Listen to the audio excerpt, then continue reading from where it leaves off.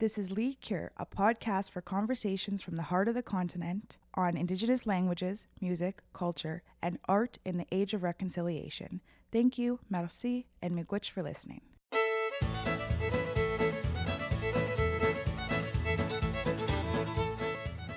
Anin Boju Tansi. I am Brina Link, the Communications Assistant for Lee Cure, Heart of the North. And hello, I'm Hannah Connolly, the Production Assistant. To give some context to this podcast, Lee Cure, Riel's Heart of the North is a dramatic musical written by Métis poet and librettist Dr. Suzanne Steele and composer Neil Weisensell. The words Lee Cure mean the heart in the Métis language of Michif. Dr. Steele is writing the text of Lee Cure in the indigenous language of Anishinaabe-Moin, which is the language of the Saulteaux and Ojibwe peoples, and 3 dialects of Lee Michifs, as well as French and English. This project is in collaboration with a large team of Indigenous translators, Deborah Beach Ducharme, Donna Beach, Dr. Agathe Chartrand, Joyce Dumont, Dr. Lorraine Kachula-Vallée, Suzanne Zecca, Dr. June Bruce, Jules Chartrand, and Verna de Montagny, as well as our archivist, Vic Froese.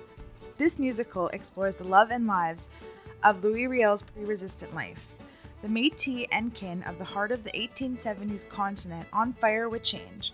This production honors the enduring strength of Indigenous and Métis women.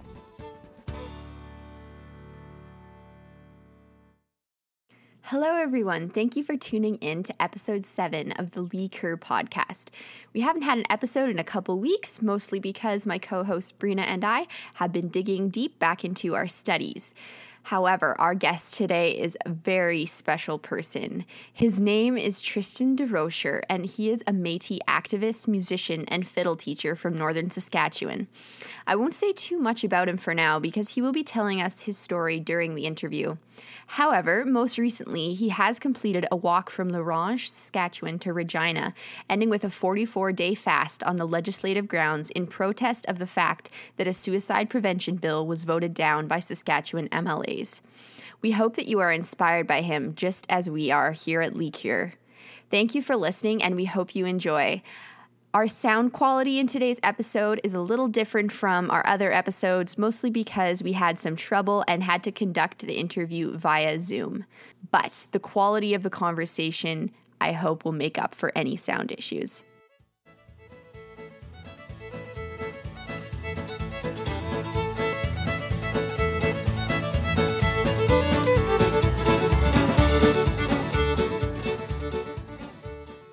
So I guess, just to start, can you maybe just tell us a bit about your background, where you're from, and your family? I'm from a northern Saskatchewan community called Buffalo Narrows, and it's a small Métis village, essentially. Okay. And my family, we're all Métis. We're the DeRochers, but then my father's side is the Chartiers. Okay. And so the Shorty side is very grounded in their Métis cultural identity. Like a distant relative of mine is Clement Shorty. He's the president of the Métis National Council. Okay, wow. And I have a deceased uncle, Philip Shorty, who was part of the Métis political scene of northwestern Saskatchewan. But then my mother's side, like my matriarchal lineage, we have a lot of Indigenous and Cree matriarchs who lived on the land, on the trap line, and have a really grounded cultural identity. And so I kind of have both this side of the family with a foot in both worlds, so to speak, and then the side of the family that is still very much rooted in the old world of spirituality pre-contact. That's really interesting. Do you do you still live there, or have you moved since then?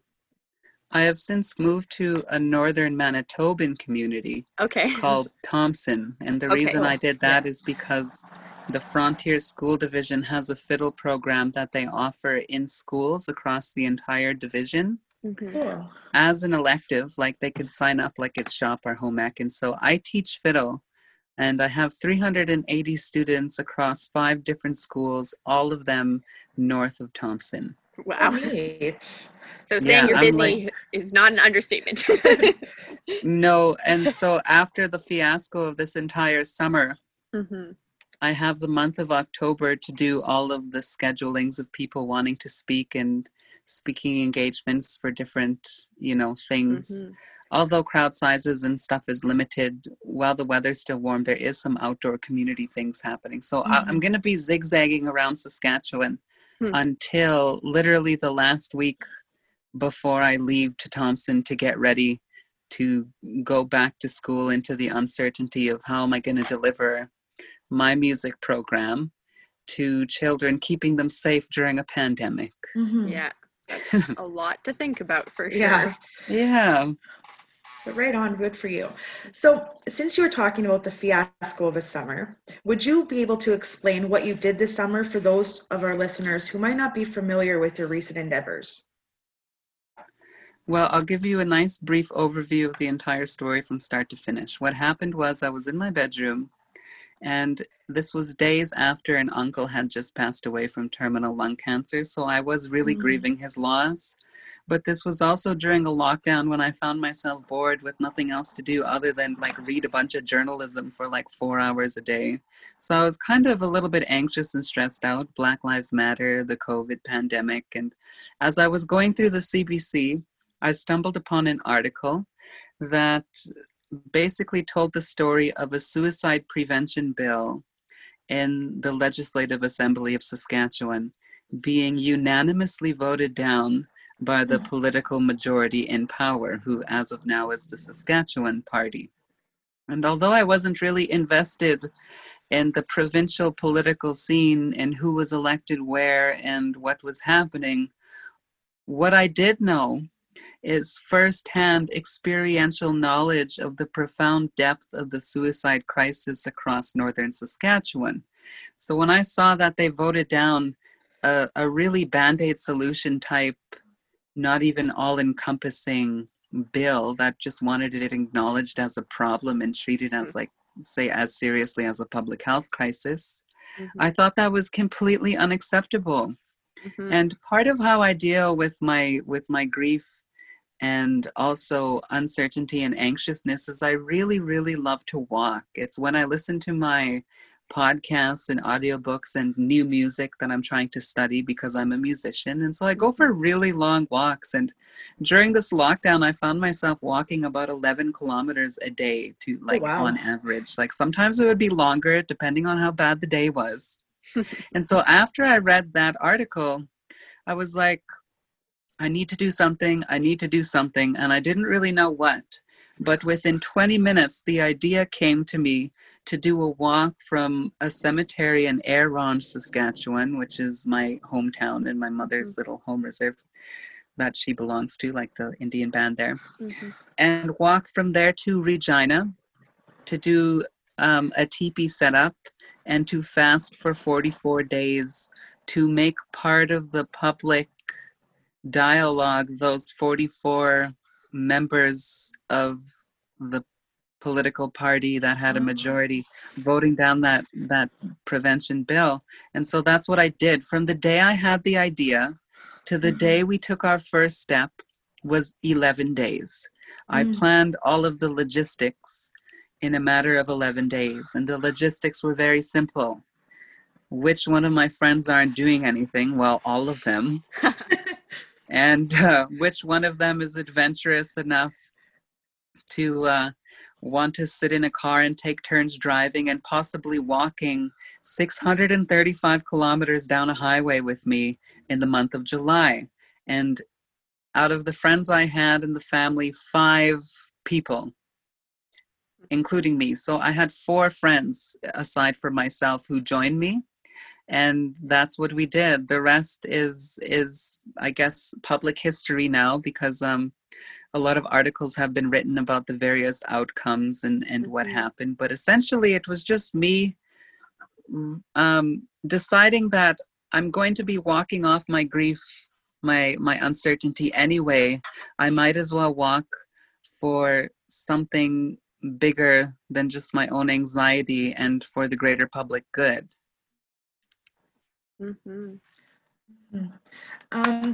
So would you like see that as a form of ceremony, what you did? It absolutely was, because unfortunately, although there were some political motivations of wanting to call for action and have the provincial government honor their responsibility to provide mental health services to the residents of Saskatchewan, I also knew that some form of healing and ceremonial acknowledgement and recognition of the young people we've lost across Saskatchewan, a majority Indigenous, needed to happen. It needed to happen for their families who were still hurting. It needed to happen for their spirits and their closure. But it also needed to happen for all of the young people who may be struggling with suicidal ideation and who may need some kind of spark of hope and some publicly visible acknowledgement of us, as in the community at large, cares about them, doesn't want to lose them, and some are doing everything they can to make sure we don't lose them and to provide them with as much hope as they want. And so in order for this to be successful, it couldn't just be political, it needed to be ceremonial. We began in a graveyard in Air Range with a drum group and prayers, and through each city we had a sharing circle. There wasn't necessarily a set stage with a microphone and a podium where only a limited amount of voices were able to speak. Every city we passed, we had a circle of people, and in that circle, all of their voices were equal, including with mine. And I did more listening than talking during the duration of this walk. And that is part of the ceremony, is having that sharing circle where all voices are heard, are mattered, and are treated with the same weight and respect. Yeah. So you did the walk, and then you ended at the Saskatchewan Legislature in Regina. Is that correct? Yes. And then you spent 44 days fasting. So was there significance behind the number 44, and also why did you choose fasting as your form of protest? The significance behind the number 44, which is the number of days I fasted for on the Wascana Park West Lawn, was that is how many politicians voted down a suicide prevention bill. Okay. That wasn't even really asking for much. So to me, that was a confident disregard for the public health and well-being of disproportionately Indigenous people who are, passing away because of suicide. And I wanted that number remembered. Yeah. And so that is why I chose that to be the amount of days I would fast for. And why a fast? Well, in the beginning, it wasn't public knowledge that my fast would end at 44 days. That came later. For me, I always knew when the end day was. And for my team, my close personal family, they knew when the end date was. But for the media, for the public, for people following us, for supporters, they believed it was indefinite. And the thing about a fast is time is of the essence. It cannot go on forever. And for the government to break my fast, they needed to act. And I wanted to put as much pressure on them, as much public scrutiny on them as I could, for them to act as quickly as they could. Because when it comes to a suicide crisis, every day counts. Where is the urgency? Where is the will to act? I was going to light a fire under them and watch them jump.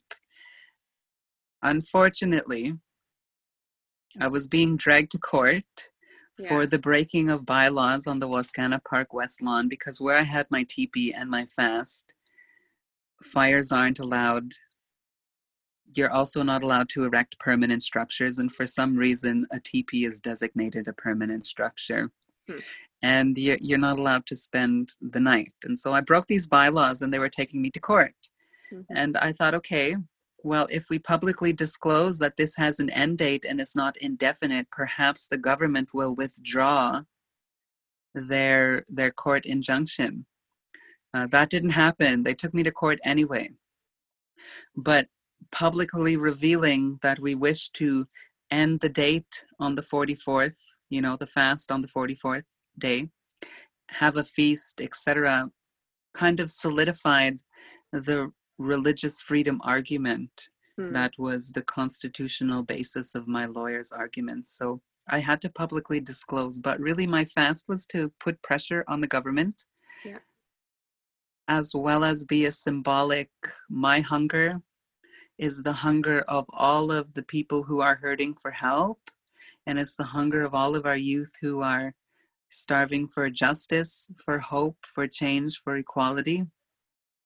And it was a solidarity act of I am hungry with you.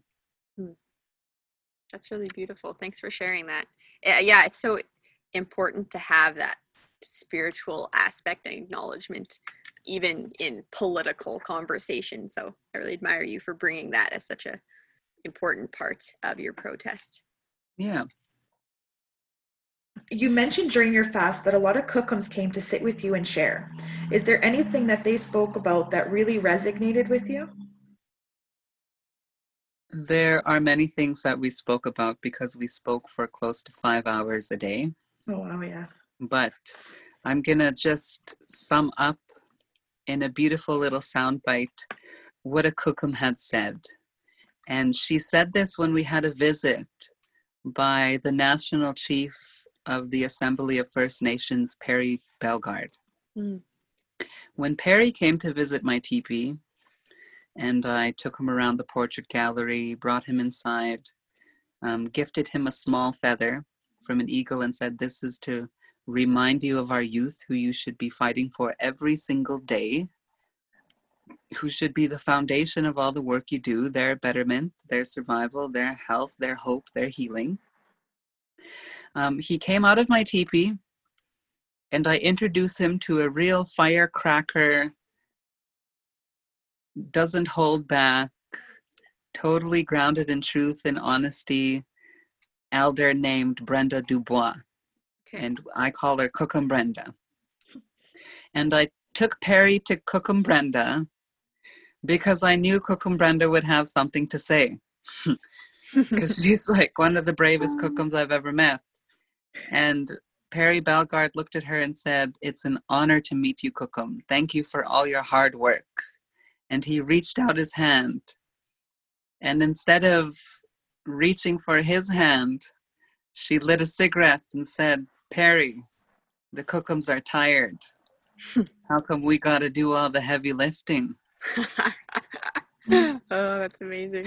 And so to sum up all of the discussions and talks I've had with the Kokums during the 44-day duration of my ceremony and the hours we spent visiting daily, they were telling me about all the work they've been doing. And I've been made more aware of a lot of really heavy burdens placed on the backs of the grandmothers within Indigenous communities, and how, to be brief, the Kokums are very tired. And there needs to be more people coming forward to help them and lighten the load, so to speak. And so if you want a little clarification for what is that burden, I will give you a personal example of a woman who's close to my heart, who I really love, but who I won't name. But basically, she's raised 5 children. She's raised some of her children's children. That's multiple generations of children that one Kokum, who's already raised 5, is now doing. And this is an important thing to consider, because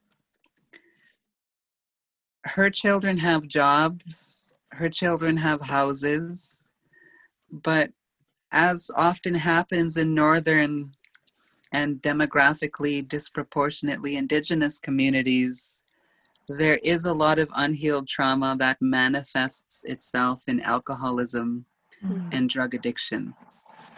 And so, to quote a Rupi Kaur poem, the thing about my father is he never stayed sober long enough to be one. All of those children who don't have a father sober long enough to be one tend to have very limited options a mother who's lucky enough in her young age to break through the racist barriers set up against her, the discriminatory barriers set up against her in the workplace, in the public sphere, to be financially independent enough to raise her children, or the foster system, or the grandmother. And a lot of communities, it's the grandmothers raising their grandchildren. That's not an unheard of thing. Mm-hmm. And the sad part is they're not raising orphans. They're raising children whose parents, because of the heavy hooks of very addictive substances and the resurfacing, shall we say, heavy barrier of unhealed trauma, they're just unable to really meaningfully keep a safe space and home for a child. And that's not something that's like an indigenous inherent flaw within our DNA that we just don't know how to raise our children. That's actually the successful completion of the very rigid and violent colonizing machine that was manifested as the residential school system. I had a residential school survivor tell me they trained us to be addicted and afflicted. Like they were ripped away from their families, some as young as 6 years old. Some of those schools were purposely made in very remote locations so they couldn't visit their family even on holidays. And when they got out of an institution that aimed to dehumanize, demoralize, and disenfranchise any sense of self-worth and belonging for generations of children, what you have is some communities where there are parents who were never taught to parent, who were taken as children and whose families always had their children taken. And so we're free to just kind of sit in their grief, in their brokenness, in their unhealthy, destructive coping mechanisms. And the last door to the last residential school didn't close until 1996. That was 24 years ago. And so, no, we cannot expect all of these cycles set in motion by that institution to be broken overnight when there are a lot of living people who still have experiential knowledge and living memory of the trauma inflicted there. Mm-hmm. So, to be brief, the Cookums are tired. I spoke to the Cookums at length about the amount of work they're doing in the absence sometimes of their children, but primarily their sons, and how it's taking a toll. And the thing about an old Cookum is she's not going to be here forever. So the question then becomes, when these Cookums are ready to pass on and leave this world, who's going to carry forth the work that in brief can be described as building circles of protection around our children? I highly doubt it will be domestically violent, afflicted and addicted individuals. Mm-hmm. And I highly doubt it will be some of the teenagers being raised today to believe that success is money, and money is working far away wherever you need to make the paycheck and leaving your communities, your families, your friends behind, because that's what successful people do. And I highly doubt it will be the state that funded the residential school system to begin with, and that currently funds a child welfare system where in the province of Saskatchewan in 2020 alone, 19 children have died in care. So not only are the Cookums tired, but they're quite concerned of what will be the state of their work that they may be leaving unfinished. And so part of what my walk was is to give the Cookums hope, as well as the children.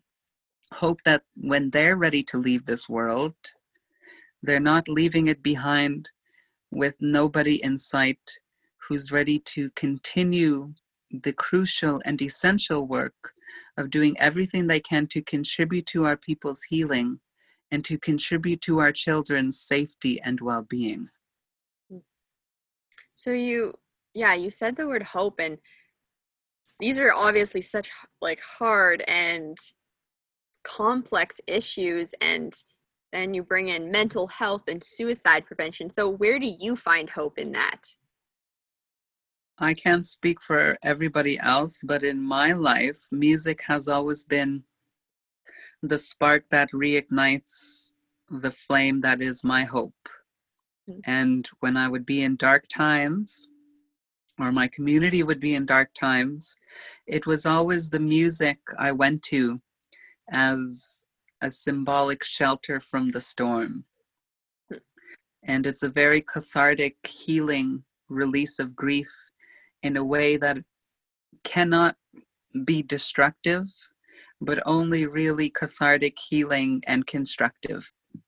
So that's what I dedicated a lot of my young self to in the hours after school is my music. I'm a fiddle player. And for me, how I'm trying to help, aside from the demonstration of this past summer, which is over now, rekindle the hope of young people in Indigenous Northern communities is by teaching fiddle for a Northern school division and trying to give this beautiful thing called music to the hands of children who I believe really need it most, and trying to give all of my music and songs that I've been playing since I was young to people who need it and know it's not wealthy individuals living in cities who hire me to play at conference halls and banquets and fundraisers and different like city-based privileged audience type thing. They don't need my music. Although I've been making a dime playing for them since I graduated from high school in 2014, I'm ready to now take my music where I believe it is needed. And that is in Northern communities across Manitoba. Because currently this program doesn't exist in Saskatchewan. So I can't really stay home and have as broad a reach with the pedagogy of the music as I can going to Manitoba. So I'm switching provinces over, but really Northern Manitoba, politically, economically, historically, mirrors Northern Saskatchewan. So it is part of my homeland, so to speak. There's just an imaginary line drawn by the state architects of Canada through this beautiful boreal forest where Cree live and Métis live, and people who I'm probably related to live. So that brings me to my next question. Like, what's the role of music as an art form in truth and reconciliation? Music has always been the expression of truth, maybe not a linguistic one, but I suppose the truth of the heart and what's in your heart and what's in your spirit. And so when you want to talk about reconciliation, there needs to be two parties who are willing to be honest and open and truthful with each other, human to human, heart to heart. And what made the residential school system possible, the clearing of the plains with Sir John A. Macdonald's genocidal policies possible, what made General Custer taking a Gatling gun to Batoche to be used on civilians, even children in a church that had a white surrender flag outside of it, possible, was dehumanizing and demoralizing racist ideologies, which are an ideological weapon of genocidal colonialism. And so, with that, you have a demoralized, dehumanized demographic that's been demonized by racist language. How can the public speak and reconcile with them when there is still a lot of people in the public who don't fully see their humanity and who still have some of the racist residues of this indoctrinated colonial past. Justice Minister Murray Sinclair, who was the chair of the Truth and Reconciliation Commission, said all of the inferiority taught to Indigenous people in residential schools about them being less than and not of equal value or potential was also taught to the rest of Canada. So all the decolonizing of our Indigenous minds who have been, to quote that elder, taught to be addicted and afflicted, needs to also reach the predominant body politic. And first and foremost, I see a lot of Indigenous artists and musicians at the forefront of the crucial work that is trying to humanize the Indigenous personhood to a public taught to be indifferent and to view them through a very racist lens. So when I fiddle on stages, and there were times when I was young and I would be invited to Lieutenant Governor garden parties, or I'd be invited to banquets where, like, say, a Governor General would be, or I was invited for sitting prime ministers. The reason these organizations and people were trying to push me into these spaces, because I was an example of our children have potential. Our children have beautiful music inside of them, intelligence, and hopeful, constructive expenditures of their grief and their anger in art. We matter, is what my leaders were trying to say as they plopped a child me on stage in front of people in positions of influence and power.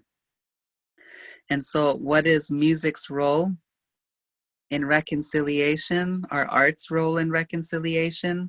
Well, it's helping to humanize us and to have a public listening whose hearts are moved by something that we produce have to come to terms with the fact that, yes, we Indigenous people can produce things of quality and artistic value. There is an artist named Alex Janvier. Feel free to look him up. He was a member of the Indigenous Group of Seven, and he taught himself how to paint in a residential school. And his art has traveled the world.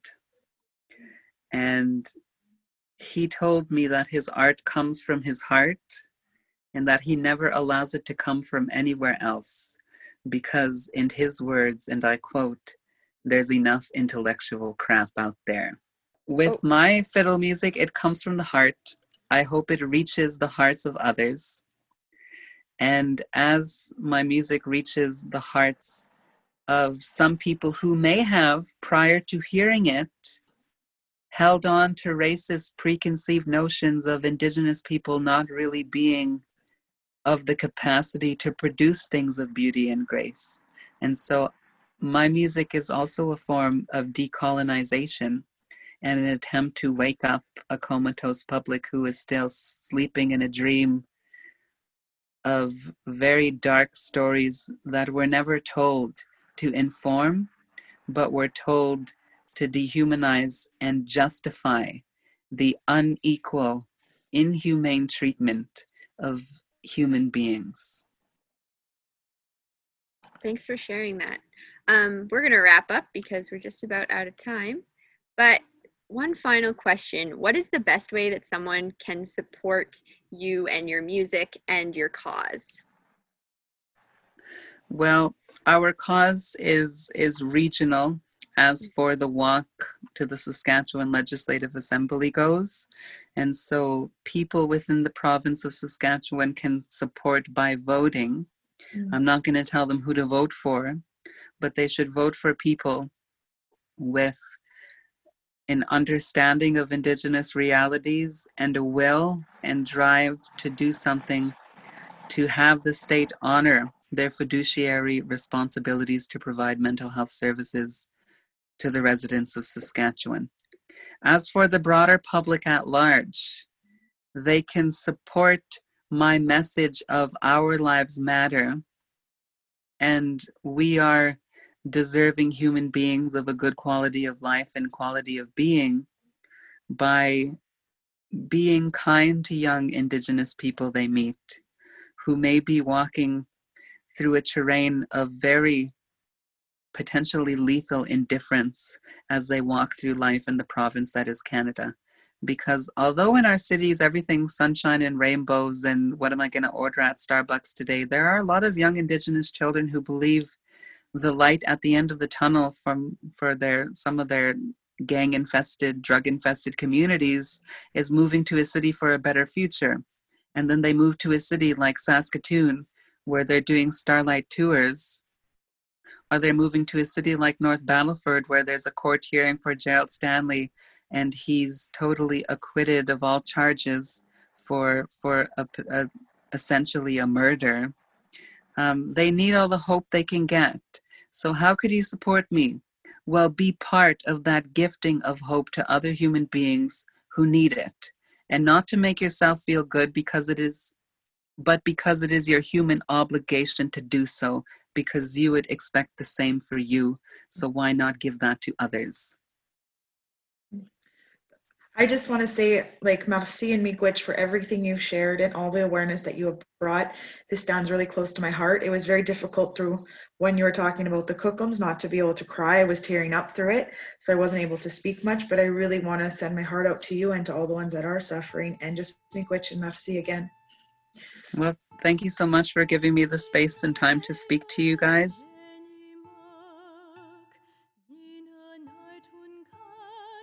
When Tristan was speaking, it was almost like the ancestors and the grandmothers and everything that were speaking through him. For such a young man to have such a strong vision and such a strong, powerful spirit to be able to develop that walk within 11 days and do the walk and do the fast and to make this awareness is absolutely incredible. And it's what we need our younger Indigenous people to do, is to be able to take over the jobs of the Cookums. And why that resonated with me so much is, as I'm about to tear up now, is within my peace and conflict transformation studies at the Canadian Mennonite University, I am working towards my degree, and after that going within the northern communities to help the children, to make them have a safe place, to make sure they don't enter the child welfare system, to take on the jobs of the Cookums. And it was almost like clarification that I'm doing something right. And I admire him unbelievably, and it was an honor to speak to him. As a final reflection on Tristan's words, I would like to encourage those listening to this podcast to really take a step out and look for a concrete way that they can contribute to truth and reconciliation. As we've spoken of in pretty much all of our podcasts, relationship building is the first step to any kind of reconciliation, and that starts with individuals taking initiative and reaching out to others who maybe aren't in their direct circle of influence. We all need to be proactive, and as Tristan said, be welcoming and speak life to those we encounter, especially Indigenous youth and young adults who have often been ignored. Mental health can only be restored with connection, so let's do our part.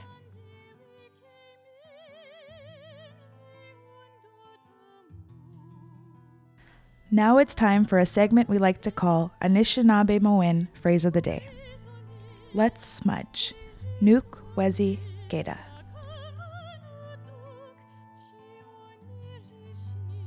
Thank you, Marce and miigwech, for listening to the Lee Cure podcast today. If you liked what you heard, you can find other episodes on Spotify, Apple Podcasts, or on our Podbean website. All you need to do is Google Lee Cure Podcast. If you'd like to follow us on social media, you can find us on Twitter at Louis Riel, HOTN, on Instagram at Heart of the North Riel, and on Facebook at Riel Heart of the North. We hope you have a wonderful day.